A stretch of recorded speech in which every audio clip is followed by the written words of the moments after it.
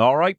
How you getting on? You well? You well? Ah, Mom. You good? How's things? Are you staying? What would be the opposite of winded on? Because it's very windy out there. It was a storm. It's stay dry. I have to tell you though. I have to tell you this now. I always thought that Jack of Jack and the Beanstalk fame was a proper numpty, mate, buying them beans. And then I realized I am Jack. I am Jack's raging curiosity, because I had a fella knock at the door there. Terry went away for one night, right? And left me alone. First night she's been away since our youngest was born. And so she was away, a house was looking clean, got the kids McDonald's, doing all this stuff. I had it all planned, let them watch. I was going to let them watch a shitload of TV, because it's like a fucking holiday. My dad, hey, when you stay at hotel to fucking dad, let me tell you, there'll be McDonald's fries left on your pillow. It'll be unlimited Octonauts. It'll be unlimited Paw Patrol. When you stay at hotel, daddy. So I had it all planned. I was going to spoil my kids and look at my phone loads. I had it all planned, had it all laid out. And I got a knock on the door. Now, my policy with the door is the same as the phone, which is, if I don't know you, I will not opening my door. Curly whirly, I'm not opening my door to you or anyone. Is anyone like, I don't care. I don't care if you're bloodied and battered and you have rags for clothes and you're saying, I've been in an accident. It wasn't my fault. Right? I'm still not open. I'm sorry. Right? I have played The Last of Us. And if you knock at the door and you don't have a package in your hand, you are a raider. You're a raider to me. And I won't answer. Or you're the TV license inspector. Got to pay that soon. But anyway, so someone knocked at the door, and I was like, I'm curious. I'm even curious to see if I'm in danger. I'm even curious to see what's going on. So I opened the door, and this man said, "How's it going? I'm power washing." And a bunch of you are probably like, I know exactly what this is, right? But I'm a new homeowner, right? And he says, how are you doing? I'm power washing. I'm like, oh, amazing. I was just thinking about renting, about texting someone if they knew about where I might get a power washer to maybe have a look at potentially in the future power washing my drive. So this is amazing. You just arrived on my door, right? And I'll power wash your drive for €100, right? And so I says, I don't know. Yeah, though. Yes, but I don't know, And he's like, I'll power wash. And just tell me, do you need that done with your gutters? Right? And I was like, yes, actually. I was just about thinking about potentially breaking my neck by putting a ladder up there and not knowing how to put it up properly. I have this death trap for a ladder that I use. That is basically like, it's collapsible. I got it from Amazon. God bless the postman. Because it weighs about 100 kilograms, right? God bless you. Right? And I got this ladder from Amazon, and I use it to go up to the attic sometimes. And it's collapsible. It's a telescopic ladder, right? But you kind of extend it, and they all clicks into place, right? But then some of them don't click properly, and then they just full on fall, and it's a really heavy ladder. There have been times when I've had my fingers in between the rungs, and they've just gone down, and I've narrowly pulled my hand out. It is basically like 16 stacked guillotines, all on top of each other. So I was like, I don't need my ladder. I didn't say this, to him.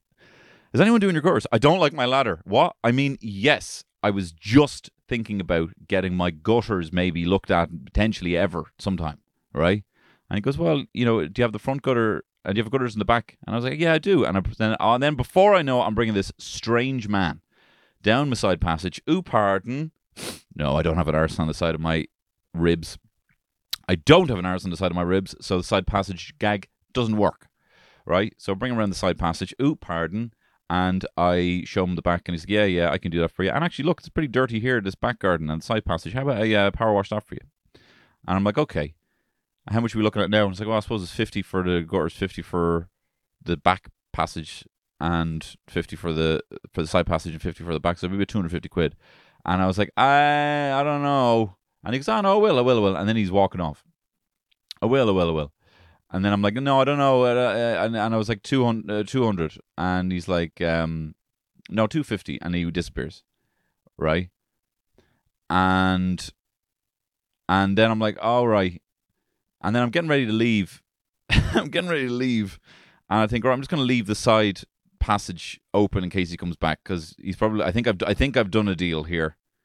I think I've made a bad deal here. I think I've just scored a, But my whole thought here is, no, I'm just going to picture my wife's face when she comes back, and I tell her, while I had the two kids, I power washed the whole front drive, the side passage, and the back, and I cleaned out the gutters while I had the kids. Now, I know it would take her a millisecond to be like, that's impossible.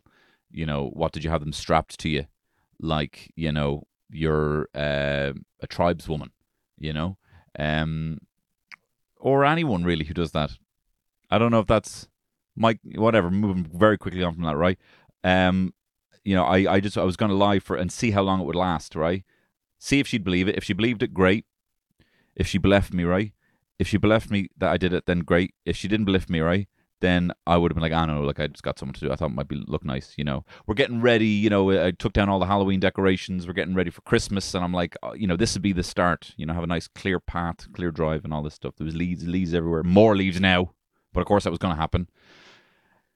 So I go off for the day, and I come back, and they've power washed the gaff, right? They've powered these. Now it's 3 men, right?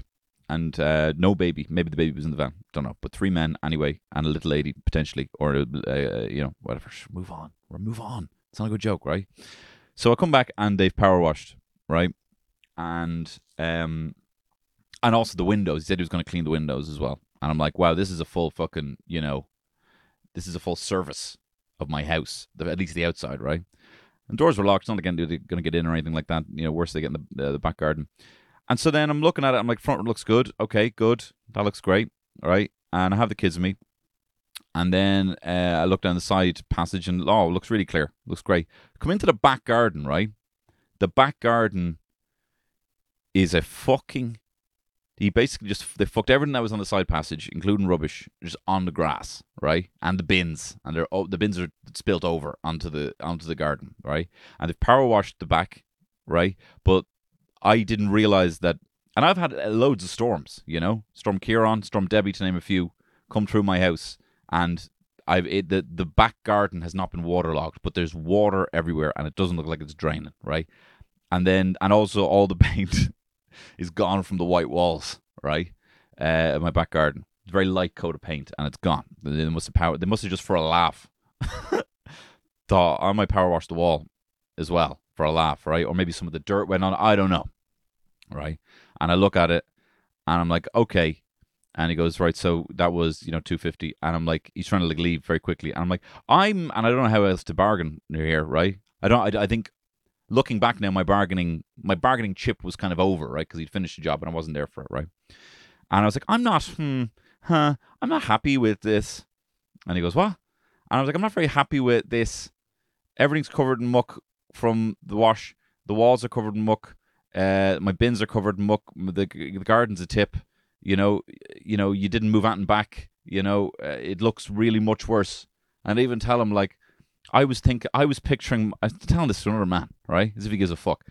I was picturing my wife's face coming back happy, I said. I was picturing my wife's face coming back happy. And so I said, I want a discount or something. Like, I'm not happy with this. And he said, go away with that with a discount, he says. You're not getting a discount. That's what we agreed. And I'm like, I'm not giving you full price for that.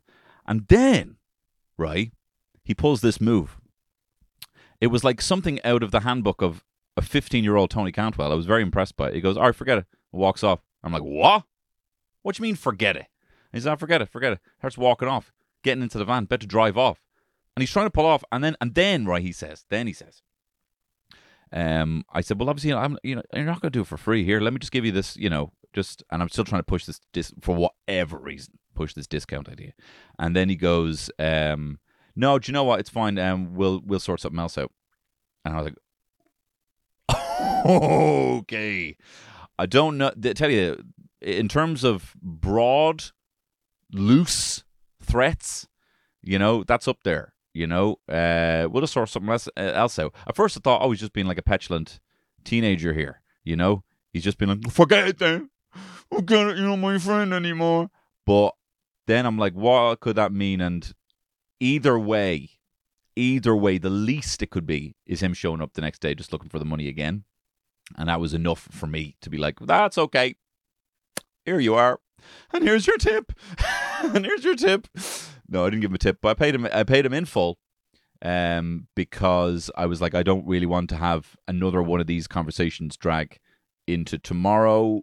And what you mean? And tell you what, don't want to find out. And it was also more kind of like, let's take out my little what is it, a cat and nine tails whip and self-flatulate myself. Do you know what I mean? Because it's my fault that this thing happened. It's my fault that I answered the door to a stranger, got involved in a deal without supervising or specifying, and more fool me. Next time I get something done, I will have maybe a checklist of everything I expect, have the budget signed off, have me be there, rather than letting some strangers into my house to, So I was like, okay, they're gone now. That's a lesson now that me. But I was really like, what do you fucking mean by that? What do you fucking mean by that? Had McDonald's there. I had 20 nuggets between me and my son, every single one of them, before I realized. I only realized that I'd been drifting off, staring off into space, scoffing my mouth with chicken McNuggets when my son was like, can I have a nugget? And I was like, oh, yeah. So I got scammed, potentially. I got scammed, or I just hired people who, they did a good job apart from the back. And I don't know if they did the gutters. I haven't gone up to check.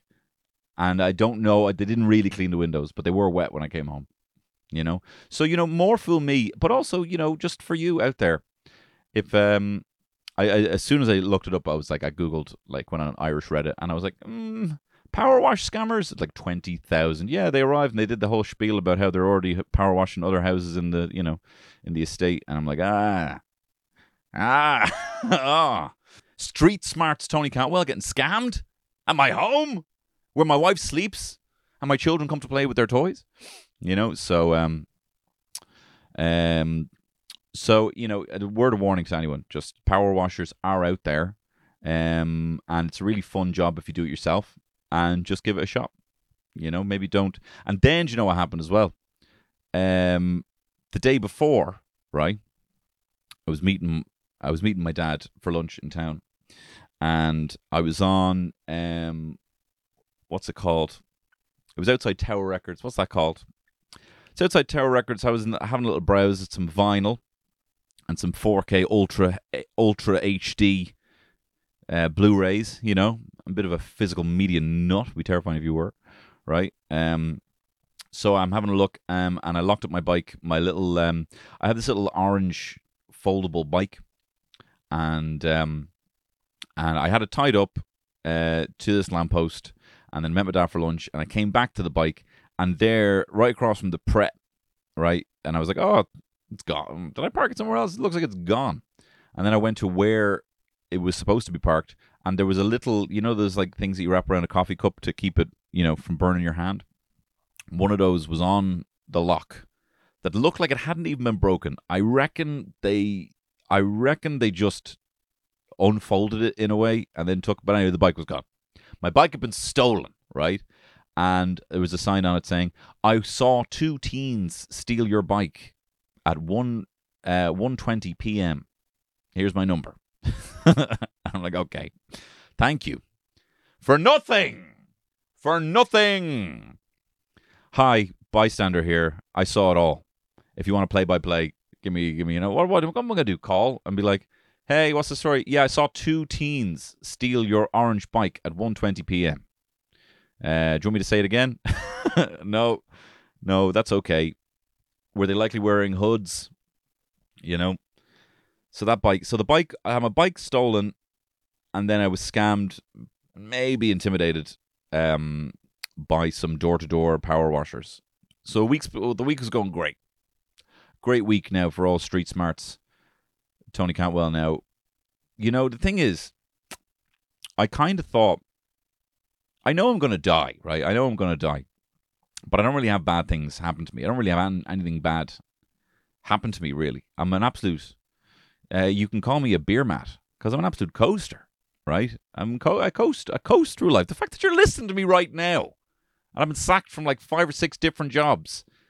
The fact that I got my fucking 10th choice in the CAO, right? I've coasted. No, I mean, I do work hard at this kind of thing. But you know what I mean? I've coasted. And everything's going to... But then I realized, like, I had nothing for anyone to ever take, you know, or steal. I had nothing. And so nothing bad ever happened to me. You know, I never had a good phone, you know. I only started making videos in my late 20s because my mom just got me and my brother iPads just to do a wild and crazy Christmas. Like, I got you iPads. They both iPads. Like, what? Can't afford this. I was like, yeah, I know. But I did anyway. Okay, thank you. That's great. I really appreciate that. But we didn't have like camera phones or anything good. Anything we ever got was like hand-me-downs or whatever like that, you know? So, but point being is that I don't know if it's that I've been lucky or just I had nothing for anyone to ever take, you know? I never had a bike, you know? Never bought like a new bike. So I'm now a right-wing gun nut. I've had some stand your ground doormats made, and I think we should defund the arts and put it all into defence. I think we should put everything into the Gardaí, you know. But you know, going forward, I'll probably put an AirTag in the next bike that I get, and I'll lock it properly, I suppose. And I'm going to continue now. There was a bit of lapse there in me opening the door. That's never happening again. There will be secret knocks. And even if it's just a milkman knocking at the door, I'm going to get one of those like voice changer doorbells. Get one of those Ring doorbells, you know, and communicate through that. You know, leave the milk. Put the milk. Put the milk in the basket. Put the milk in the basket. No, but you owe me for the milk. Do you have Revolution? Do you have Revolution? It puts the milk in the basket, or else it doesn't get the Revolution. Is my new greeting at the door. Okay? So that's what's happening now. A friend of mine, remember, he told me that when his brother had a kid, his brother said, he said, now, do you know what? Now that I have a kid, I'm a dad, I'm a man, and no one's ever going to make me feel like a kid again, right? No one's ever going to talk to me like I'm a kid. I'm never just going to go along with something because that's what kids do. Do you know what I mean? I'm a fucking man now. That's what happens. It was almost like this switch happened. Or at least that's what you know, I might be saying a lot of shit and I don't follow through with it. Do you know what I mean? But maybe I tried to pull that shit. That was a kind of, I'm not very satisfied with this at the back. Sorry, there's a big pool of water everywhere and everything's a big shithole here. I'm not very satisfied. Can I have a discount, please? I'm much better over the phone. You know, I should have been like, fuck. Right, look, listen to me, can you get in your van and I'm going to stay in my house and I'm just going to call you, right? And look, I'm going to be a little bit more assertive on the phone, right? But if you can just wait and I'll call you on the phone, we'll do it all that way. Don't leave the van though. And, you know, I'll just be a bit more assertive over the phone, you know. Look, maybe you're wiser, right? To all this shit, right? I thought I was streets. I remember someone said like my mom maybe said one time, well, you know, Tony's got the street smarts and Andy, you know, he's got the book smarts, you know, neither of which are true. Because I remember when I was met Terry's family, you know, I was surprised with them. You know, I remember likening them to Terry like they're Klingons, right? And not in the way that they're barbaric and love blood or war or anything like that, but like they show their love by being kind of loud and opinionated with each other, you know, around the dinner table. You know, I remember saying like your parent, you know, your family's like a bunch of Klingons, you know, because I remember reading in the Klingon dictionary, you know, I used to have a Klingon dictionary. In between the overflowing pussy that I would be getting, sometimes between the orgies, I would just crack open the Klingon dictionary just for a little fucking break, you know, from all the riding, and I would read, and the preface of it said, you know, Klingons show their affection with volume, you know, and they'd say Gartak, you know, meaning I love you or whatever, you know. And it's just a different type of love language that they have. And I remember saying to Terry, like, I was never opinionated before I met you, you know. And I remember it took some getting used to. She would argue with things, and it would all not like arguments, but like she had no issues with like disagreeing and us talking back and forth about something we don't like. We still do it now, you know. And one time, our first ever argument that we both broke down in tears over started. We had a bottle of wine each as well, but like we were arguing about who the best Chris is.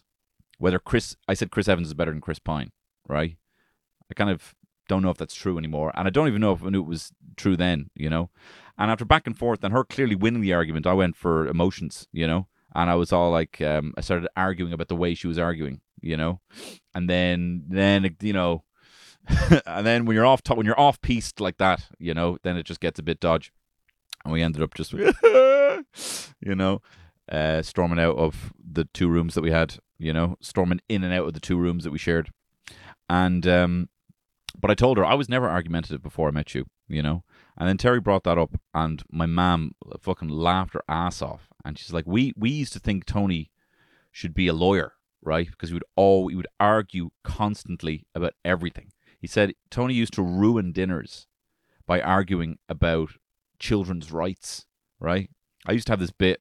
It wasn't a bit because I really meant it. It wasn't meant to be funny. But my dad would be like, tell her a bit about children's rights there.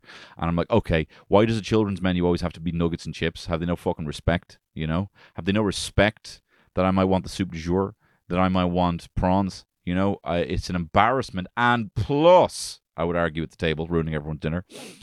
If they're going to give the children's menu, it's like, can you not tell how fidgety we are?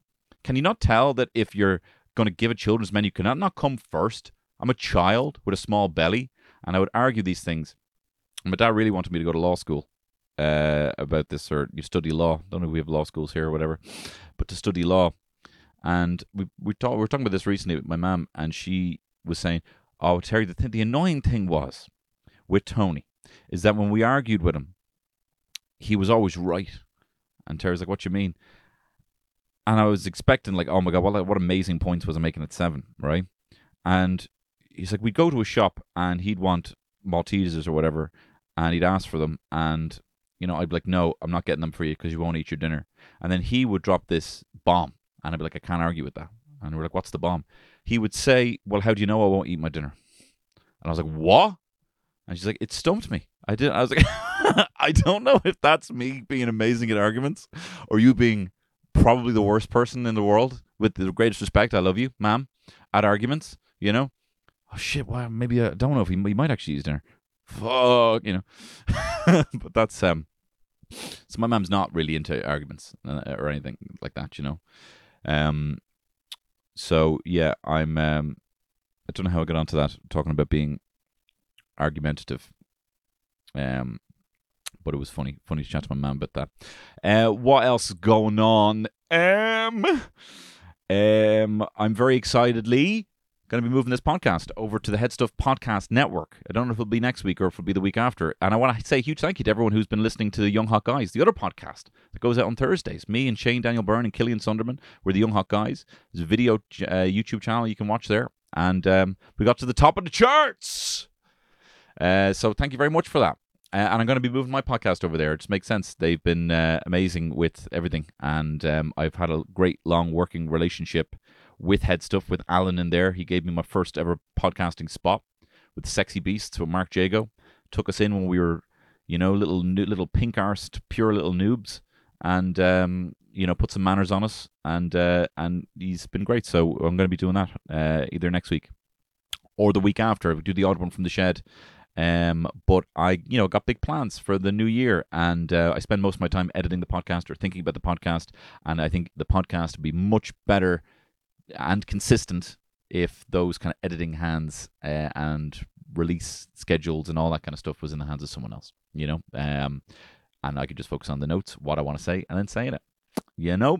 So the stuff that you still think that I do, I'll still be doing, but hopefully on a more consistent basis. So it's a win-win for everyone. So hopefully that'll be next week or the week after. What else is going to talk about? Oh, saw a flick over the weekend. Did you watch The Killer? Have you seen The Killer? Yeah. David Fincher's The Killer. What a flick. I was blown away by this flick. I'm looking forward to it because I love David Fincher. Didn't see Mank because it didn't feature any serial killers or murder from what I know, even though I love Gary Oldman. But I might get into some killer spoilers because I just thought there's so many. Like, David Fincher I love, and I love the fact that he is an auteur director, obviously. He's got his own vision, his own style. He's the Kubrick of our generation in that, he's one of the great American directors. He's meticulous. People know what they're getting into with him, when they do a shot. People don't notice about David Fincher with his movies is that, like, to the level of he might do 30 takes of a scene of two people talking to each other, and then he might take 17 for Rosamund Pike in Gone Girl, but take 30 for Ben Affleck and meld them together, actually superimpose both takes in the same shot, But all the shots are really meticulous. They're well composited. He always gets at least for him, the best performance. Incredible director. I've always loved David Fincher. A lot of people talking about David Fincher now, and I'm listening to a lot of David Fincher media. It's hard to know what is my own thoughts and what are kind of regurgitated thoughts from others. But an incredible flick with a Smiths soundtrack. It's just Venn diagram after Venn diagram. You got Fassbender, the Smiths, Hitman thriller. I mean, hook it to my fucking veins. 5 stars. And I might give you a little play-by-play going through the flick because it's fresh in my mind and it's probably the best flick that I've seen all year. And what I love about David Fincher is just, it's a quality action movie. It's a quality thriller while also just being absolutely and utterly gorgeous to look at with messages, with themes. I listened to on the Big Picture podcast, they were pointing out the kind of hypocrisy with David Fincher that is just accepted, which is David Fincher's known for just doing a shitload of commercials, music videos, George Michael's Freedom 90 video, which is iconic, while also in his movies being incredibly critical of capitalism, obviously having done The Social Network, and, with this film, there are like laugh out loud moments when he just mentions some of the biggest brands in the world, like Amazon or Starbucks or WeWork, and the fact that David Fincher and Fight Club, there's a scene where they like smash up like a Volkswagen Beetle, like that new one that was released around the same time. I remember listening to the director's commentary with David Fincher, Edward Norton, and Brad Pitt, and they're like saying about how, but back in the 60s, it was kind of like a counterculture symbol, of free love and the hippie movement, and now it's this kind of like polished down yuppie car, and I just love that he can kind of just does that, he just will. How he will take all the money and then insult it as well, and just he said he used to be part of this kind of directors collective who made music videos, and he was like, we're just a jukebox. You put the money in and you get the song out, and that was just his whole mentality. But he also, just to be able to do that, to make movies that are thrillers or action movies or biopics, while also having just his incredible, meticulous style. And you just know, in the same way, it's a Wes Anderson movie, it's a David Fincher movie, it's a Quentin Tarantino movie, one of the great directors. And it's a fucking flick. It's a perfect Netflix Friday night flick. It's perfect. So Fassbender's in it, right? Fassbender plays this assassin. And we meet him while he's kind of like in this rundown WeWork office, which is a gag in it. It's his empty WeWork office. He's sitting there. He is meticulous. Whenever he's kind of talking, and this is what's amazing about it, it's kind of like, normally in movies, when you see someone doing a voiceover, you're like, okay, fuck, they obviously messed this up, that they need reshoots, or something wasn't clear. There's exposition that's missing that the narrator now has to get across. But there's amazing moments where, like, he's talking about what he does, who he is, how he's, batting 1,000, that he's never missed a target, his process, yoga, his protein intake, how he has to get his heart rate to below, 60 for him to follow through, how he lacks empathy, is how empathy, is a distraction, and it must be suppressed and all this kind of stuff. But there's an amazing thing that happens while he's doing the voiceover where like he kind of forgets the name of someone and his Fassbender's eyes do a kind of little dart. And you're like, oh my God, like this is actually just happening in his head. Because whenever I see a voiceover, I'm thinking, all right, what's the, if there's a voiceover and I don't get a reason for the voiceover at the end, even though it's a little bit, I don't mind it. I don't mind voiceovers in movies. Some people hate them. But normally you'd expect at the end of the movie, okay, why was there a voiceover? Was the killer here explaining his story to the police? Is that what's happening? Is that why we have a voiceover now? You know? Is there a diary at the end? That maybe might be a bit of a cop-out at the end. But why is the voiceover here? And then you realize, oh, he's just talking to himself.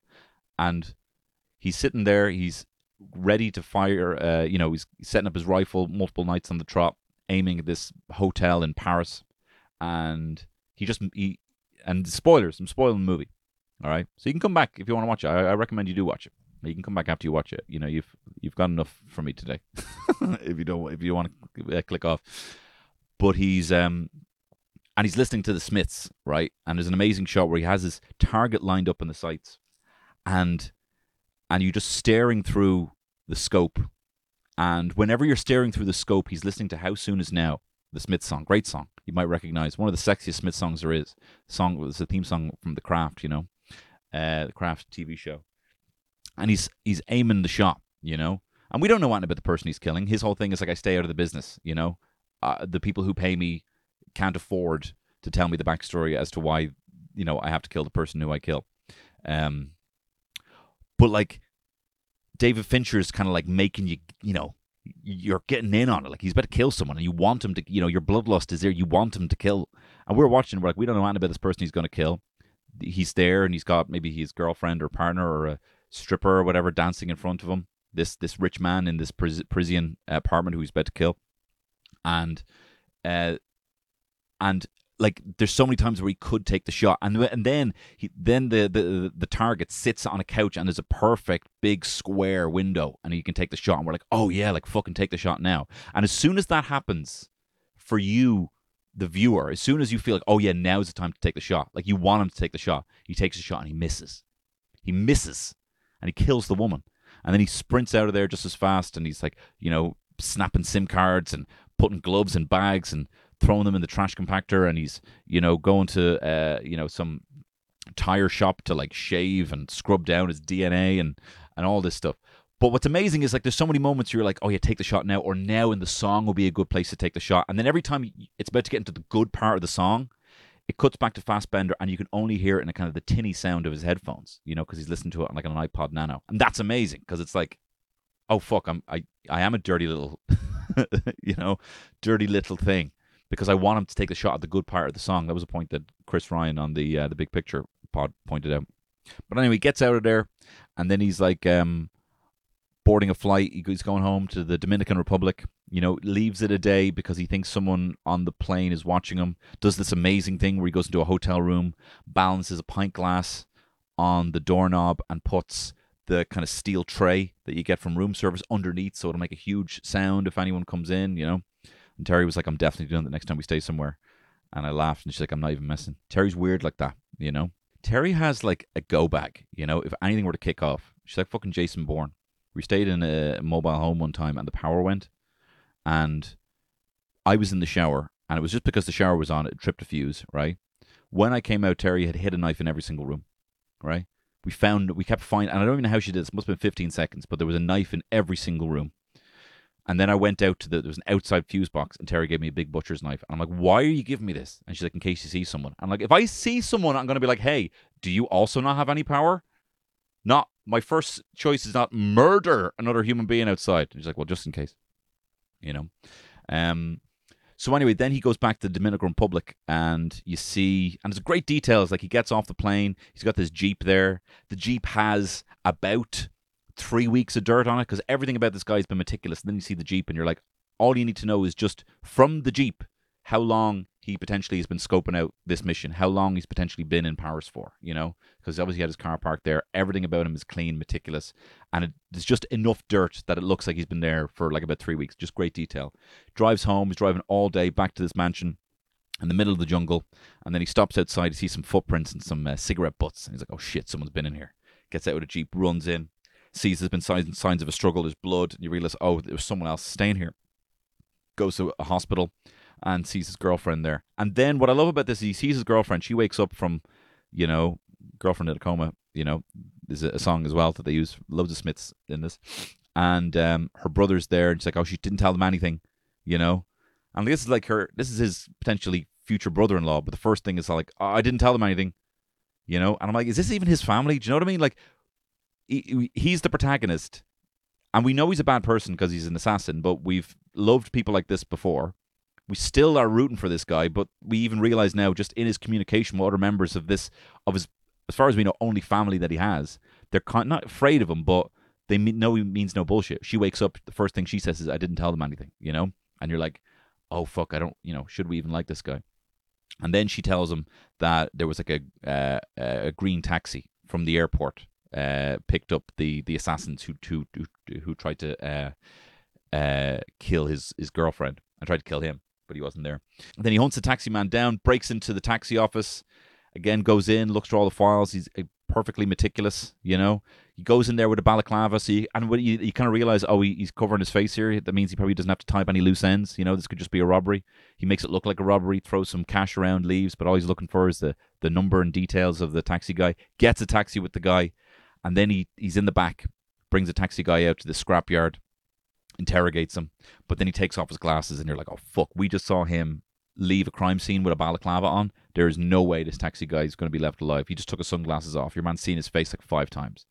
But you're kind of like, oh, well, I know what happens in a movie like this. We're following a hitman. Now he has to change of heart. And now, because he leaves this guy, that guy's going to run off and tell everyone else, no, pow, pow. Blows his head off. Blows his head off. It's awful. It's harrowing. This innocent guy, this innocent taxi guy dead. But then he realizes that it was 2 hitmen who obviously knew where his house was. They knew exactly where it was going to be. And the only person that would have those details is his boss, the guy who books all the jobs for him. This guy Hodges, right? So he heads to Hodges' office in New Orleans, right? And he, beforehand as well, he pulls up. He has everything planned. You're just watching him the whole time. Then he's going to Home Depot, gets these 2 guys to bring out, a wheelie bin, loads of different tools, a nail gun, pays in cash. Doesn't even go into the shop, so no one's going to know it was him. Puts it all in the back, drives all the way to New Orleans, dresses like this recycle worker. He also draws this recycling logo, again meticulously. Like, the art is you realize there's more to this guy than just this bloodlust. He just is. It's his precision. It's his precision, and he even says it in the voiceover that Hodges was maybe like a law professor or something like that who had noticed in him that he is a bit of a sociopath and meticulous and would make a perfect assassin. He goes in. There's a great scene where he's counting how long the doors take 7 seconds to open. He gets in, lets the other FedEx driver let him in. He's then there standing with the bin in the hall, about to go into the office of his boss. Sees the secretary in there. He counts it to 7 seconds. Okay, 7 seconds it takes to open the door. As the FedEx guy comes out, he leaves the door open, and he's counting down the time. At about 7 seconds, that guy gets in the elevator, and he just catches the door just in time, goes in there. The secretary immediately knows what it's all about. He has her, cable tie his boss to his chair and her to the sink in the bathroom. And Hodges is like, what are you doing? Why did you go home? Why would you ever go home? You got more money than anyone. That's the exit plan is you disappear.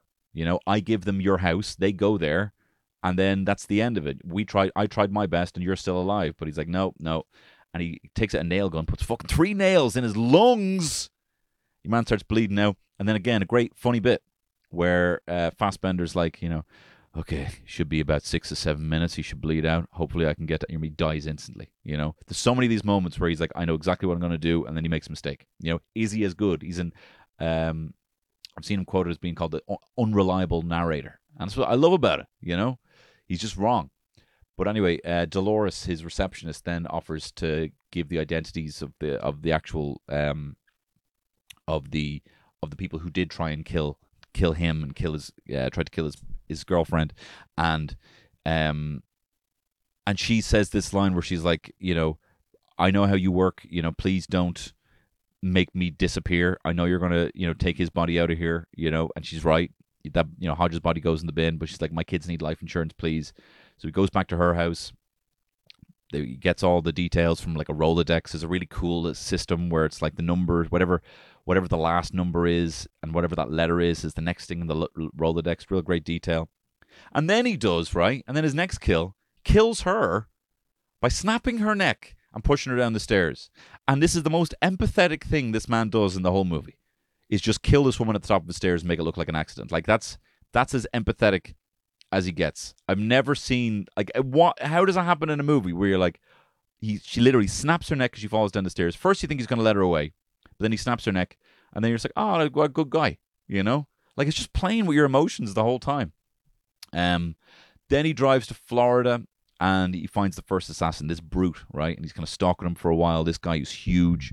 He goes to a strip club. He realizes he has a dog. He's like, okay, I need to go get some sleeping pills, put it in some beef, picks up all these bits, you know, and he even says, you know, okay, a dog, what's that, about 150 pounds? That dog should be asleep about 6-7 hours. Not true. Dog wakes up pretty much at the end. But an amazing fight scene where he goes into his house again, gets caught on the hop by this huge assassin. One of the best fight scenes I've seen in years. Like, the darkest fight scene, like pretty much in the dark, and you can see everything. You've got a great sense of what's at stake. You've got a great sense of where people are. You know the layout of this guy's house already, and you know the rooms that he could potentially run into or run out of. Like, you know all that, and it's such a short span of time, but like, it's so economic in all the details that you know all this shit. And the guy kicking the fucking shit out of him. Another great gag where he hides behind the counter and he puts his hand in the drawer hoping to pull out a knife, pulls out a cheese grater. He's like, oh fuck, but he's able to take out the brute and run out just before the dog comes. But now he's had the shit kicked out of him, and his whole thing was like, he has to be inconspicuous. His whole attire, he says, he dresses as a German tourist because no one wants to talk to a German tourist. So he has like a bucket hat, you know, and khakis and all that kind of stuff, and he pretty much does stay invisible. What's also great, just stylistically, in every shot where he's with someone else, you actually can't see his face, and just purely from the shadows, just it's lit in such a perfect way that you actually cannot make out who it is, you know. But now he's battered and bruised, and he's still doing his international travel with all of his passports. But now people are kind of looking for a little bit longer, you know. He's already shown empathy, which he said he would never do. He's now no longer inconspicuous in the same way that he was, because very noticeable, a guy walking around with bruises. Then he heads to a small town in kind of state of New York, and the only thing he knows about the other serial killer, is that she was called what was she called, a Q-tip, and it's Tilda Swinton. And Terry's like, oh my god, if he just shoots her or something like that, you better get. I'm like, this is fucking Tilda Swinton. Like, he's gonna sit down with her, you know, they're both gonna chew the fucking scenery. It's gonna be amazing, and that's exactly what happens. She's going in. She knows exactly what happens. He sits down at her table, you know, and he's making these kind of mistakes. He's now sitting down right in front of her, you know. She orders like a flight of whiskeys. She's living a great life, you know. You know, she does an amazing job in the film of kind of just explaining who she is, and by proxy, maybe the kind of personality that he might be, because he's not really letting us know anything about him other than the things that he's kind of regimented with, and, you know, how monastic he is and all that kind of stuff. We don't really get anything at him, but she's like, you know, I have loads of money, but why did I still do it? Why didn't I stop even when I had enough money? You know, after everything, I still never thought this day would come, you know, and you're kind of like, oh shit, that day is going to come from him. And then she's drinking and she's acting a little bit drunk, and then they walk out and she kind of slips and she's like, oh, could you lend me a hand? And immediately just shoots her, and then reveals she has a fucking knife in her hand. Amazing. You know, and you think, oh, this is the bit where he's the empathy, he's going to do it and she's going to fucking stab him. You know, he's slipping, but he doesn't slip. You know, she slips and he shoots her. And then he goes to Chicago to find the person who actually called the hit. You know, the person he was meant to do the hit on behalf, who then put a hit out on him, you know. And it's some like billionaire venture capitalist, and he's watching his routine, and he's like buying tools from Amazon, like just like a fob copier, you know, just by ordering from Amazon. Like this is what's great. Like, WeWork is assisting in the murder of someone, you know. Amazon is assisting in the murder of someone. You know, McDonald's is the fuel of a killer, you know. All the, like, where this money is coming from and who the clientele are does not matter to these huge businesses, you know. And I just love that that David Fincher just has fun with that. Well, probably might do an ad for Amazon for all you know, but has a bit of fun with that.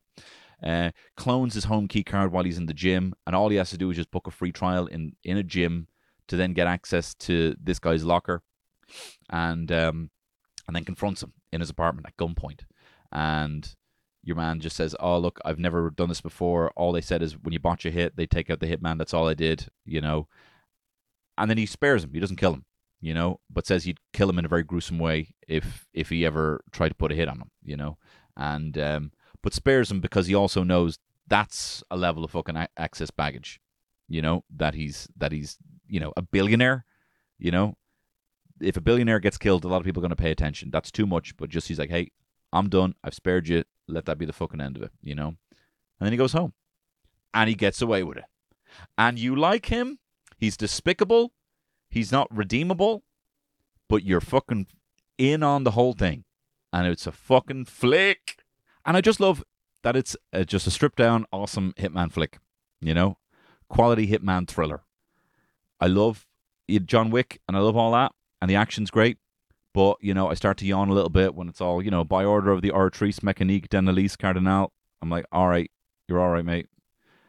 Do I want to see the show with Mel Gibson? No, thank you. You're all right. You're all right. And this is just... I also just love the scenes where he, like, opens up his, like, storage thing and he's just got loads of Ziploc bags with cash and guns and ID. And I'm like, give me all. Give me it all. I love that. You know, I love when someone digs up their armory, you know.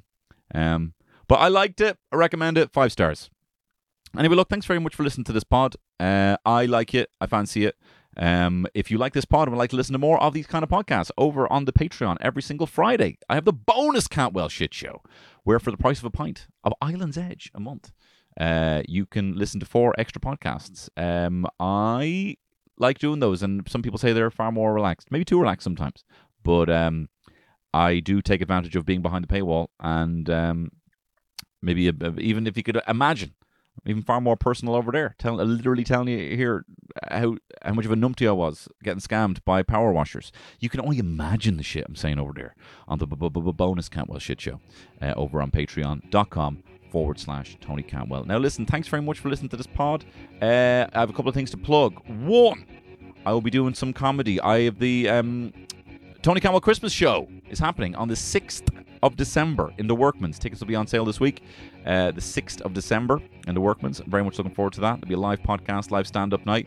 I'm also going to be doing comedy on the 26th in Whelan's, stand-up for Gaza.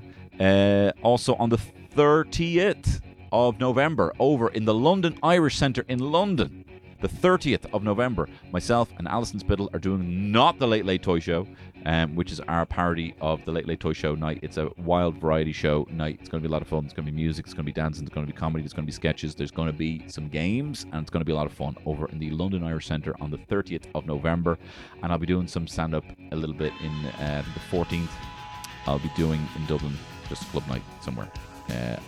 I just need to check exactly where that is. But look, thanks very much for listening to this. I love you. Bye. I am the sun and the air of a shyness that is criminally vulgar. I am the sun and air of nothing in particular. You shut your mouth, how can you say I go about things the wrong way? I am human and I need to belong, just like everybody else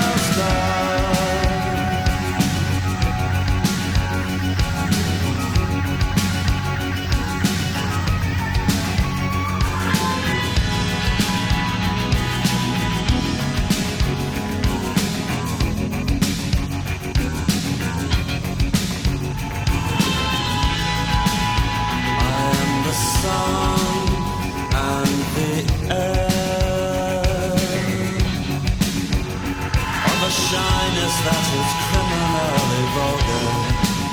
I am the sun and air of nothing in particular.